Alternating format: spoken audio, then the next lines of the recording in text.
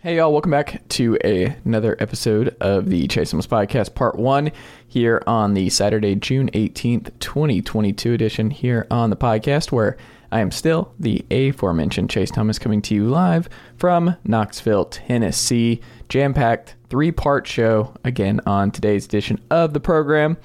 Kick things off, we got Late Kicks. Josh Pate. Oh yeah, Late Kick live with Josh Pate over there at 247, a fantastic college football podcast and YouTube show that you should go check out if you have not already done so. But if you're listening to this, you're probably already a fan of Josh and his great college football coverage over at Late Kick. So there you go. Go check it out if you haven't already done so. But you guessed it. We talked all things college football. We talked about his career, storm chasing. We talked about fall weddings, some SEC stuff, Tennessee a little bit, the Tennessee Ole Miss game he was in the building for. All kinds of good stuff with Josh. So I appreciate Josh making the time here on part 1 here on the Chase Thomas Podcast on the Blue Wire Pod Network. And you should go check out all of our great shows all across BlueWirePods.com. Long Shot with Duncan Robinson, Green Light with Chris Long. We've got Insight with Chris Van Vliet. All kinds of great programs all across Blue Wire Pods. Don't forget, you can read me, sportsrenaissanceman.substack.com. Sports Renaissance Man, that's me, sportsrenaissanceman.substack.com. Tweet at me at Chase_Thomas. Like the Facebook page at facebook.com/Chase Thomas Writer. Go subscribe and like the YouTube page. Oh yeah, we're on YouTube as well. Type in the Chase Thomas Podcast. You'll find us there, youtube.com/Chase Thomas Podcast. Like and subscribe, all that good stuff. Tons of video content over on the YouTube page. Email the program at chasethomaspodcast@gmail.com. I think that is it. Part 1 with Josh Pate of Late Kick coming up in just 1 second. Uncle Darren, let's go. The Chase Thomas Podcast. My nephew needs me to record. See, I already hate it. I hate it. All right, hello. Welcome back to another episode of the Chase Thomas Podcast. Taping this early. I only get up super early to record podcasts before noon when the juices are really flowing, before I've had several cups of coffee, for only a handful of folks. And Josh Pate of 247 Sports is one of those people. Josh, good morning, sir. How are you? I've been through 2 of these already, so that's a lifestyle over here, man. I, conversely, got in bed before 11 o'clock last night, so I'm ready to go. See, I can't do that. I would love to be that person. My fiance is that kind of person. I have just always been a night owl. That's just how I've always been. I can't do it. I've tried it, and I remember how frustrated I would be when I would find a way to go to sleep at like 11, 10:30, and then I would get up at 6, and I would feel horrible, where like my body is like, even though I get more sleep, generally speaking, than if I do being a night owl, my body just is like, no, your circadian rhythm, it's just not about it. So it's just, it's not a thing for me, unfortunately. Well, I'm not saying I don't feel terrible, but I am just saying I'm awake. That's as much as I'll give you right now. Well, you're going to be awake for a couple more days, but we both on this podcast and Late Kick, we both prioritize our physical well-being and our mental health, physical health.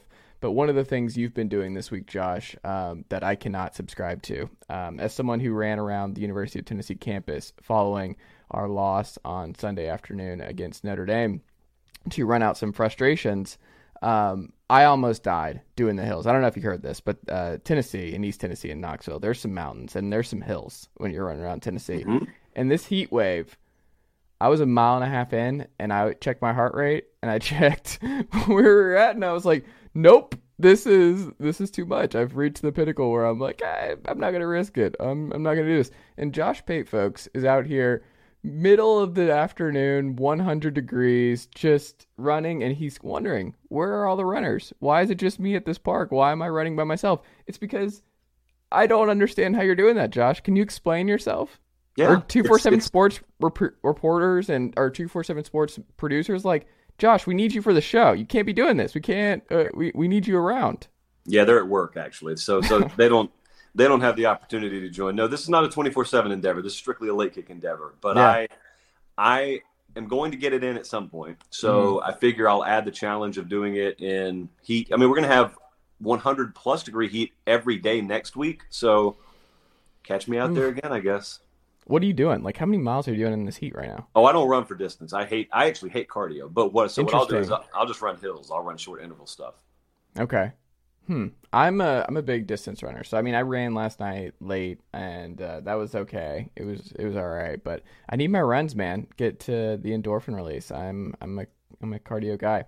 But we're not here to talk about only cardio, Josh. How's your summer going? How is the off-season content machine going? Are you feeling pretty good about where you're at and what you've been able to build your shows around? It's kind of weird having you on this podcast and seeing you because, I mean, I watch Late Kick, so it's like this is just kind of weird that Josh Pate's on my podcast, so this is something that I'm not going to be listening to later. But how do you how's it been for you this summer? This summer has been as busy or busier than the season. This is the time of year where a whole lot of the administrative stuff is going on. This is when you're making hires. In my case, this is when you may be negotiating a contract. This is when you're trying to format your upcoming season. This is when you're booking travel. You're, most importantly, for content purposes, you're checking up on contacts. You're getting actual information. We get more information, or I have found that I get more information in June or July than I do in September and October because coaches are available. They're willing to talk a little bit more, and you're off the record. So there is no vacation time, really. I don't look to take it anyway. That's kind of the trade-off, but it's a very busy time of year. Who do you think you have the best feel for in coaches that you've gotten to know over the last couple of years? Oh, man. I wouldn't single it out. I'd say most of them that I speak to regularly fit that description because you can tell the ones who are stonewalling you a little bit. And I'm still, respectful if you're willing to talk, but if it's boilerplate stuff, if it feels to me like you're speaking via prepared statement, it's a waste of both of our times. And I've told a couple of guys that. I've said, you don't need to pick up the phone, or you don't need to call me just for the sake of thinking you're checking off a quota box. I'm not going to give you better or worse coverage just because we're talking. So, I mean, if you got something to say, then that's fine. If you don't, that's fine. That's interesting. So what do you, when you're planning summer program and summer content, like how does your weekly planning period go? What goes into planning each show? Because it's a unique show. It's just you. You're not talking to anybody else. You're doing your own thing. What goes into the process of putting together each episode? Well, you're looking at SEO trends. You're looking at data and traffic trends. We want to hit 4 pillars for everything we put on the show. We want to hit educate, entertain, enlighten, and inform. And if you don't check those boxes, it's not going on the show. So there may be a lot of things that you turn on a national broadcast and you see that wouldn't be on our show, and vice versa. That's just philosophy. It's not that they're wrong or we're right. Well, I feel we're right, hopefully. But that, and then also making sure you're in tune with what the public actually cares about. I think one of the biggest mistakes that a lot of folks in our industry have made over the past year is thinking folks care about NIL, and they don't. It's a big news topic, but it's not a traffic driver. Transfer portal moves our traffic 6 or 7 to 1 in terms of ratio compared to NIL. And yet, what do you see most people writing about? What do you hear most people talking about? So that is formatting your show for you rather than for the audience, which is not what we're in the business of. Unless you're running a charity or unless you're talking to a mirror, you got to format things based on what your audience wants to hear.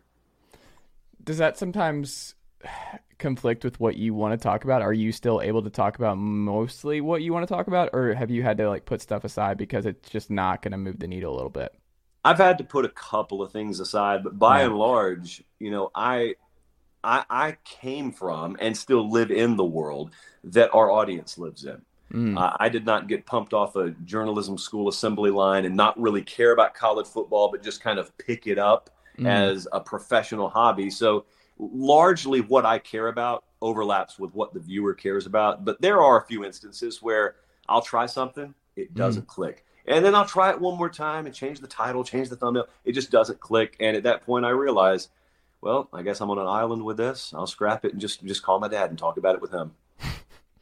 I mean, I'm right there with you, man. You're just throwing. I mean, this is a one-man operation over here, and it's just kind of fun to throw stuff at the dartboard and to just be like, all right, this is I every day what I want to talk about here on this podcast is what we're going to do, and we'll see. And it's just interesting to see what each day what pops more than others, and what it's just. It never ceases to amaze me on that front.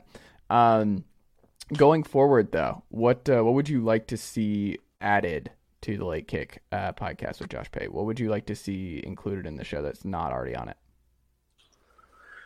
We are probably going to overhaul the way we talk about betting. I think there is so much saturation of gambling coverage in the market right now that just doing it for the sake of doing it is dumb and defeats the purpose. And so if you're coming to our show to be informed, then that means we got to do a whole lot more than just say, I'm taking Bowling Green minus 3.5, but wait and shop around. If you can get the 3, that's all the better. That's just, it's so freshman sophomoric in relation to where the general consensus opinion on betting is and where the general understanding on betting is. So we need to get a lot sharper with that. I think that there's some ideas we're tossing around about sort of reformatting and branding week specific shows. I think I want to do a whole lot more with us going on the road, and we got a couple of those coming up. So basically, when you get the full resources of a CBS behind your production, it's best that you use those resources, but do them smartly. So that's what we're working on doing. Are you able to see the game the way you want to see it when you're on the field? Like, do you have to go back and watch and you're like, oh, wow, I missed a lot? Or are you able to get a good feel and see what you need to see when you're on the field for big games? I need to feel the game when I'm there. Everyone can watch the replay. You need to feel it, because what you're doing is you are vicariously experiencing something for people who can't be there. So I'm always going to watch the replay of the game anyway. And a lot of times that's validating what I thought I saw, or maybe that's giving me another perspective on what I didn't see to begin with that makes what I've witnessed a lot more make sense. But, you know, the reason why I want to be on the field is twofold. The first is the experience is second to none. And I want to experience that for anyone else who can't experience it. And then secondly, I don't like being in press boxes because I frankly don't relate to some of the folks in press boxes. And so that's not the environment that I want to be in. I always thought when I was a kid sitting in the stands, man, I would give anything to be on the field. I never looked at the press box and said I'd give anything to be in there. It's funny because that's kind of how you start. Like, that's what I tell folks, because like I was over there on the field for Friday Night Lights, just growing up, walking the field and just covering games on the sideline. Like, I never thought, oh, you know what I want to be? I want to be in the press box, way above, away from just the action and where people are and the excitement. And I told like family members, like, oh, why don't you go in the press box? I'm like, I don't want to be in the press box. I was at every Tennessee home game, like close, really close, pretty good seats. And I was like, this is fun. Like, me getting to lose my mind when Tennessee's up on Georgia after the first quarter, like raise the banner. Josh, you know, it's 17 points on Georgia. Not many people can say that this past year. It's an amazing accomplishment. What we're building over here on Rocky Top. But yeah, it's just not my deal. I have no interest in that long term. Who do you think you watched the most the last couple of years? Which program do you think you have the best feel for right now? Good feel for Arkansas. Okay. Really good feel for Georgia. I think pretty good feel for Texas, actually. I'm really interested in Utah. Also, I think Penn State. I think I feel Penn State very well. But, you know. Is that just a Pate State thing? Pate State, awesome. Penn State, yeah.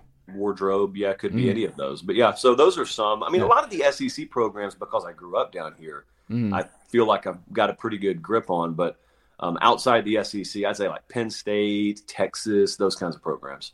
It's interesting you didn't say Auburn there, growing up in Columbus and everything. No, Auburn fans don't have a firm grasp on Auburn. It's impossible. It's like trying to nail Jell-O to the wall. No one ever knows what to expect. They're a chaos team, man. I'm excited to see what Auburn does, because one of the things that's interesting when you talk to folks, and this is optimism season, right? Like, everyone's got a pretty good feeling about where their program's headed going into this fall, and things are looking good. South Carolina fans are feeling great.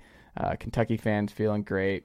Even Ole Miss, Mississippi State, like, you go up and down the list and you're like, well, someone has to be bad. Like, someone in this conference has to be bad. Someone has to have the season from hell. Someone has to finish last in the SEC West.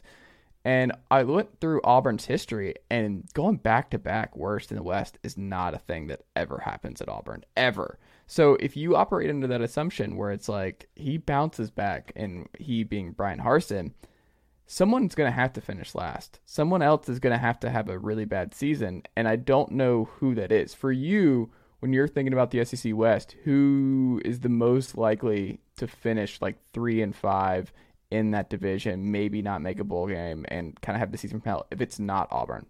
Well, it's clearly the two answers to this question are Mississippi State and Auburn. Yeah. Now, whether that happens or not, I mean, that's totally volatile.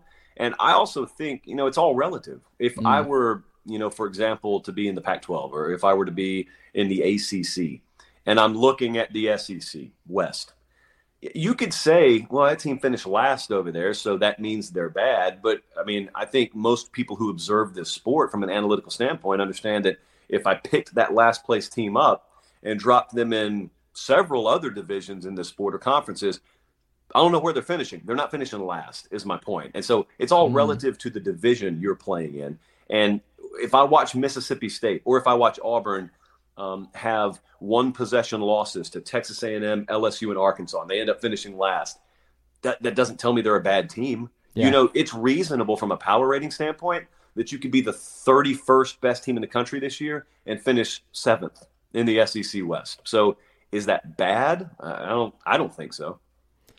So you're lower on Mississippi State than you are Ole Miss coming in this year? In the preseason, yeah, I would say that.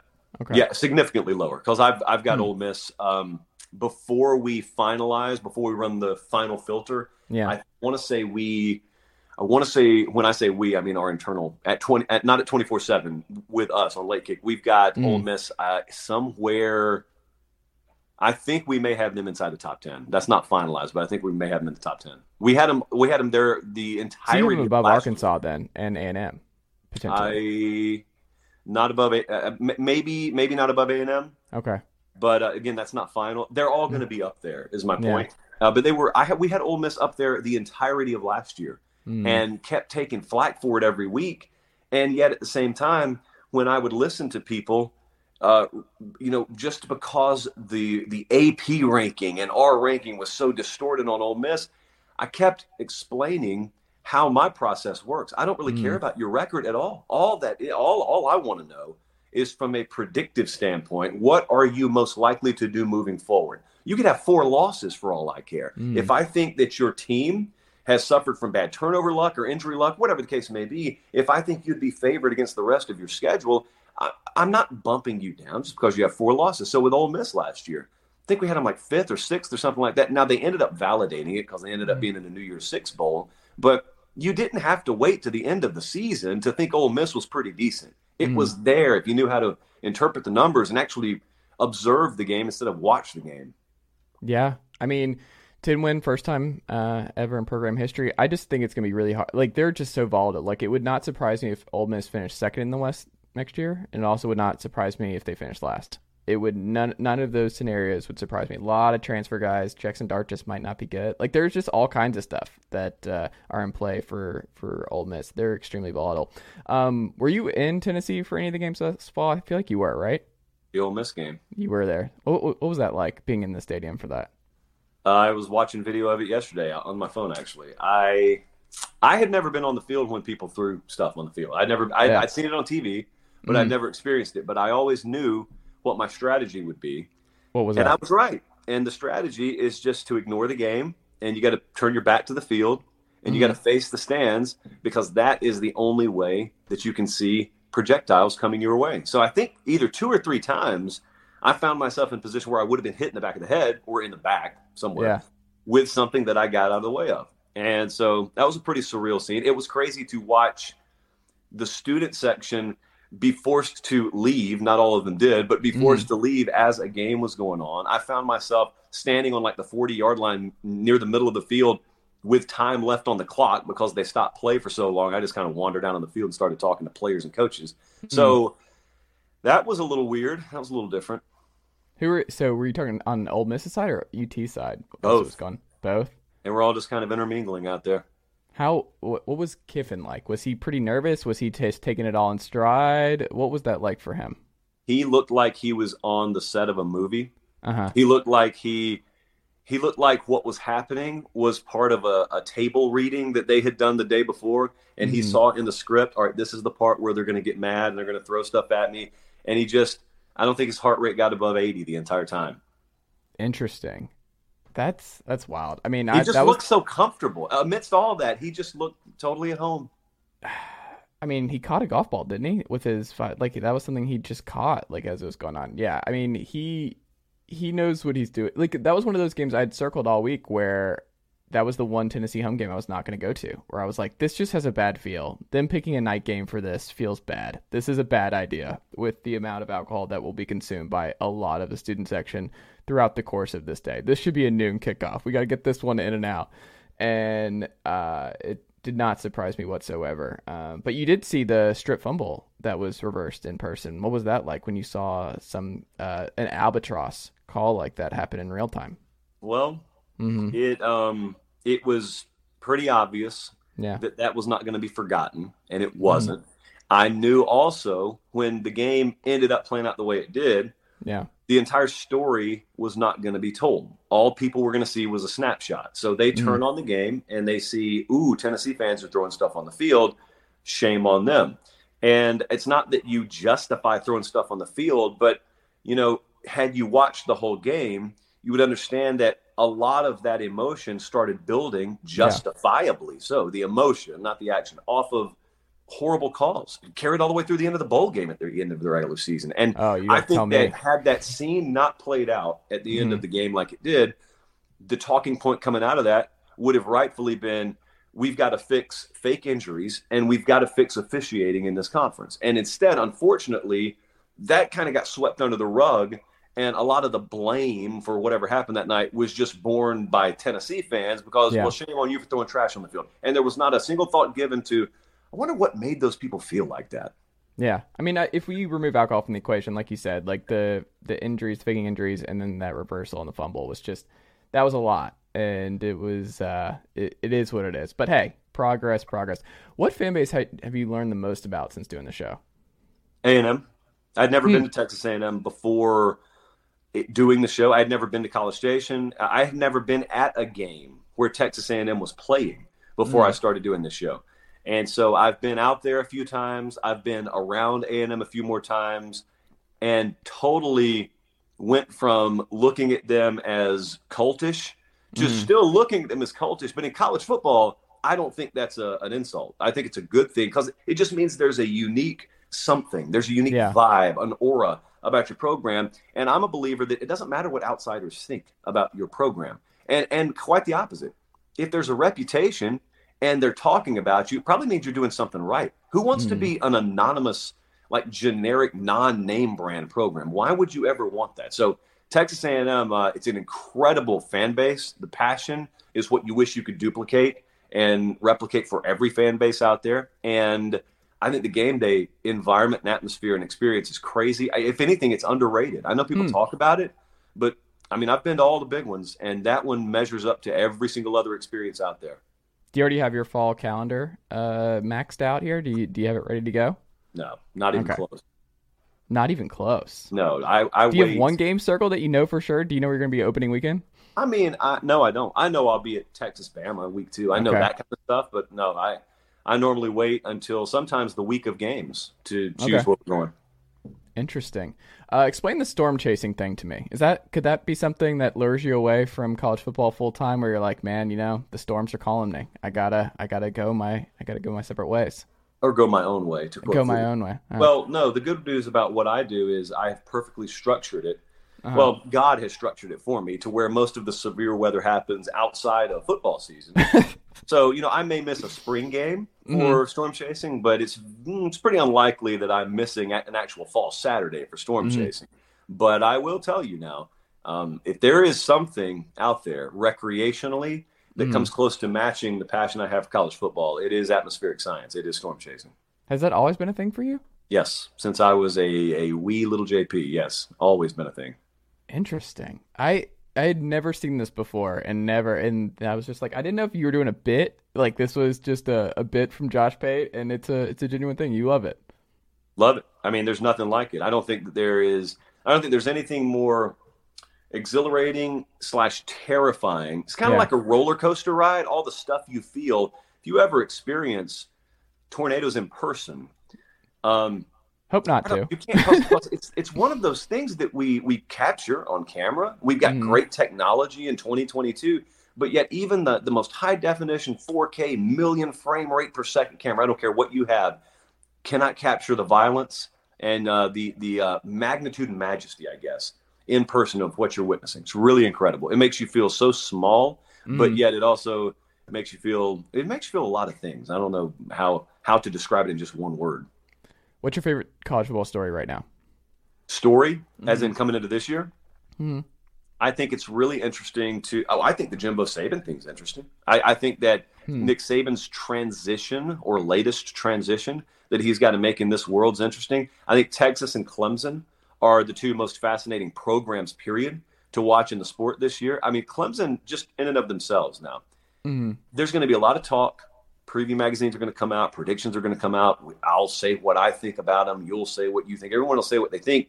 And yet, the thing about preview season and prediction season is you tend to get so married to what you think.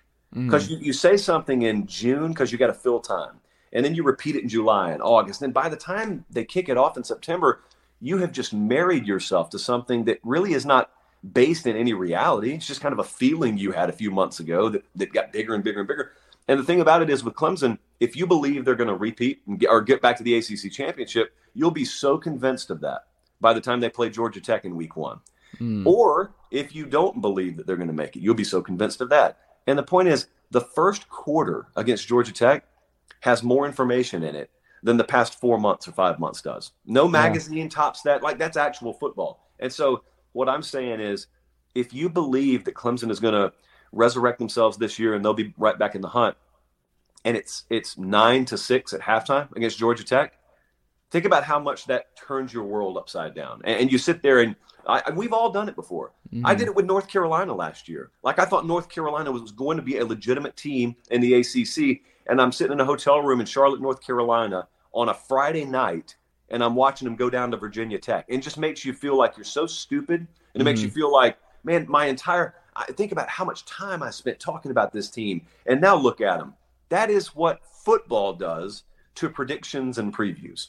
Yeah, that was kind of how I was with Penn State last year with Kane and Clifford and company, where I wasn't an Ohio State defense believer, and I was just like, if it's going to be any year for Penn State, this is a good year for it. And I just kept it was frustrating. That was a really frustrating program. That Wisconsin game was wild. Fall weddings, Josh. So this hit me really, really hard. I'm having a fall wedding this fall. Fiance and I are doing it this fall, but it's going to be on a Sunday, it looks like. But that's TBD. Fine then. Yeah, see, it's going to be there you go. But it's also a Tennessee, it's either going to be a Tennessee bye weekend or it's going to be Tennessee UT Martin weekend. But how, is that, that was, I had buddies who sent me your thing on fall weddings. So that's real. Like, that whole thing happened and you're like, this is a big thing for you. Look at my hands right now. Look how nervous the energy gets when you even talk about this topic. Yeah, it's real.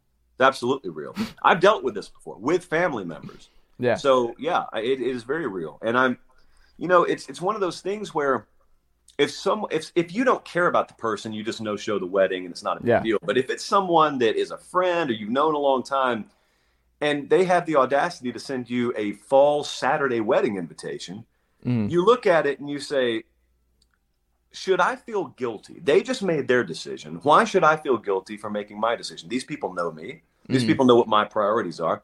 Look, I just think that there is this misconception in our society that it's not nice or it's wrong ethically or morally to think that your personal time on Saturday, one of the 12 that you get per year, is more important than someone's wedding. Not their marriage, their wedding. A wedding is not a marriage. Because we can go to the courthouse tomorrow, or you could book a venue for $1 million. The wedding is the wedding. I don't really care about weddings. I'm just being perfectly honest with you. I don't care about them. Yeah. And so I do care about Saturdays in the fall. I only get 12 of them. And unless you are eloping, or unless you're doing what you're doing, having a Sunday or a Friday wedding, don't do it on fall Saturday. Just don't do it. It's just not. It's not good for anyone. You don't know it, but it's not even good for you. I mean, it's one of those things where she's like, I cannot believe I'm having to plan a wedding around Tennessee's football season and Georgia, because I have a lot of folks back home in Georgia. So I was like, I mean, that's just how it is. Like, we have to keep that in mind. Like, do you want my mind on the wedding, or do you want my mind on Tennessee, Alabama, if both are undefeated going into it? It's not just that.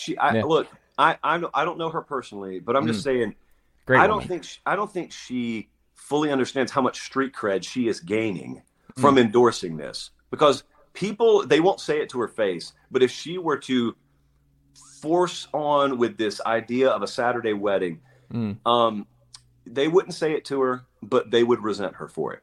Whereas now they are going to love her for it.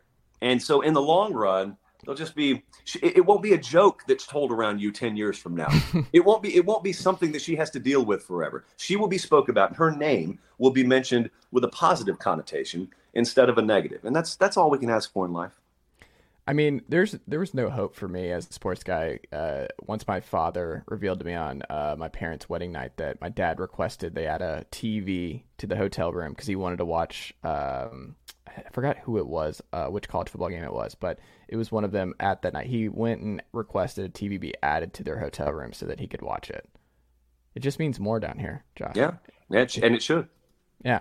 Last thing, we'll wrap up here. What is the hardest thing about doing Late Kick? I've always wondered this for you. Like, what would you say is the hardest thing about doing this show?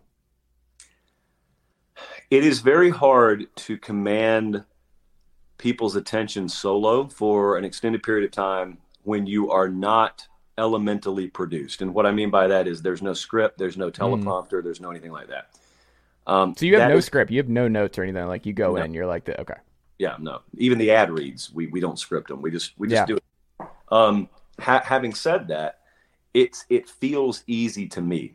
So if you find something that is second nature to you, something you're natural at, do it. It means you've been given a gift, or maybe you have a little bit of talent and ability to do that thing. But I know how hard it is because I've tried to train people on this, and I've tried to instill in them not my style or anything like that, but just little tips and tricks of the trade and ways to execute on air in a more ad-libbed monologue style fashion, whatever you want to call it. And the other thing about it is, and this is what takes time, developing the ability solo to talk with an audience instead of talking at them, because you're doing the same thing. If I were to say the sentence, Chase, I think Tennessee's going to go 10-2 this year, or I say, Chase, I think they may go 10-2 this year. Like, you know what I mean? Last year we were kind of close to it, and this year I think if we get a couple more bounces of the ball, I don't know what you think, but I think 10-2. I talked with you the second time. I talked at you the first time, and I said the same thing both times. So that takes a little time, but after you can get that, it just rolls. It just flows. And look, we're not talking about molecular biology. We're talking about something we're passionate about anyway. So I would be talking about this anyway. I might as well get paid a few dollars to do it. There you go. I lied. You brought up Tennessee and 10-2. What do you actually think happens this fall? What do you think the record is? I think it's fair to want 9 wins. I think that's fair. 8 wins, 9 wins, like in that range. I think that's more than fair. I think we did a reasonable expectation segment the other night on Tennessee, and it was like that 8 to 9 win range. I think that's fair. It's reasonable to expect that. It scares me. I don't know, because I'm just not a progress is linear kind of person where my gut tells me this Tennessee team could be better on the field and have a worse record than people think. And I'm not sure if that will translate. I mean, it's still all positive. We'll see what happens on Cardinal Tate watch here. So we'll see over the next couple days. Nico's still locked in and all that kind of stuff, but I don't know. What if Hooker gets hurt? Like he was battered a lot last year. Like he's having to move around. He's having to do a lot. I'm a little nervous about the running back depth, a little nervous about the pass rush depth. Like everything revolves around Barron and Young, and those dudes are going to have to be on the field a lot. And the secondary is a huge red flag right now. Like I have questions about how much we'll be able to stop people throughout the course of the season. But I think we'll know pretty early. Like being in the building, do you think you'll be at Tennessee, Florida? Because that game, if we're both undefeated coming into Florida, beats Utah, and I think they are a favorite. They opened as a favorite against Utah. That's just the uncomfortability among every Tennessee fan in that building for Tennessee, Florida, if both of us are undefeated. Like, if you're not beating Florida this year, I don't know when Tennessee's getting over that hump and changing the narrative on that. If there's ever going to be a year, it's this year at home, and it scares the crap. We'll know where Tennessee's going after the Pitt and Florida game early on, I think. I agree. It won't take long. Those 2 games, first month of the season, tells a lot of the tale. Man, I'm nervous. Well, I'm ready for football season, though. I'm ready for football season. Josh, thank you so much. We can go check you out on 247 YouTube. Just type in Late Kick. You can get the Late Kick cuts where you have the mini segments on the YouTube page. You can watch the full stream, all of that over there at 247 Sports. Follow you at Late Kick. Josh, anything else you would like to plug as we wrap up here today? That's it, baby. Less than 80 days to go. There you go. There you go. Josh, thank you so much for making the time. I greatly appreciate it. We'll have to check back in again soon. All right, that'll do it for part 1 here on the Chase Thomas Podcast on the Blue Wire Pod Network. If you enjoyed today's episode, part 1 here on the Saturday, June 18th edition of the podcast, please make sure you leave this show a 5-star rating and a review on Apple Podcasts or Spotify if that is indeed how you tuned into the program today. I would greatly appreciate it. Thank you again to Josh for making the time to come on the podcast this week. I greatly appreciate it. Go follow him and keep up with all of his great work all across Late Kick and 247 Sports. Part 2, part 3 coming up in just 1 second. We got Go Big Orange Friday with Ryan Shumpert coming up after this of Rocky Top Insider. But yeah, thank you as always. Email the program, chasethomaspodcast@gmail.com. Check us out on YouTube, youtube.com/Chase Thomas Podcast. Like and subscribe, all that good stuff. Uncle Derek, how'd I do?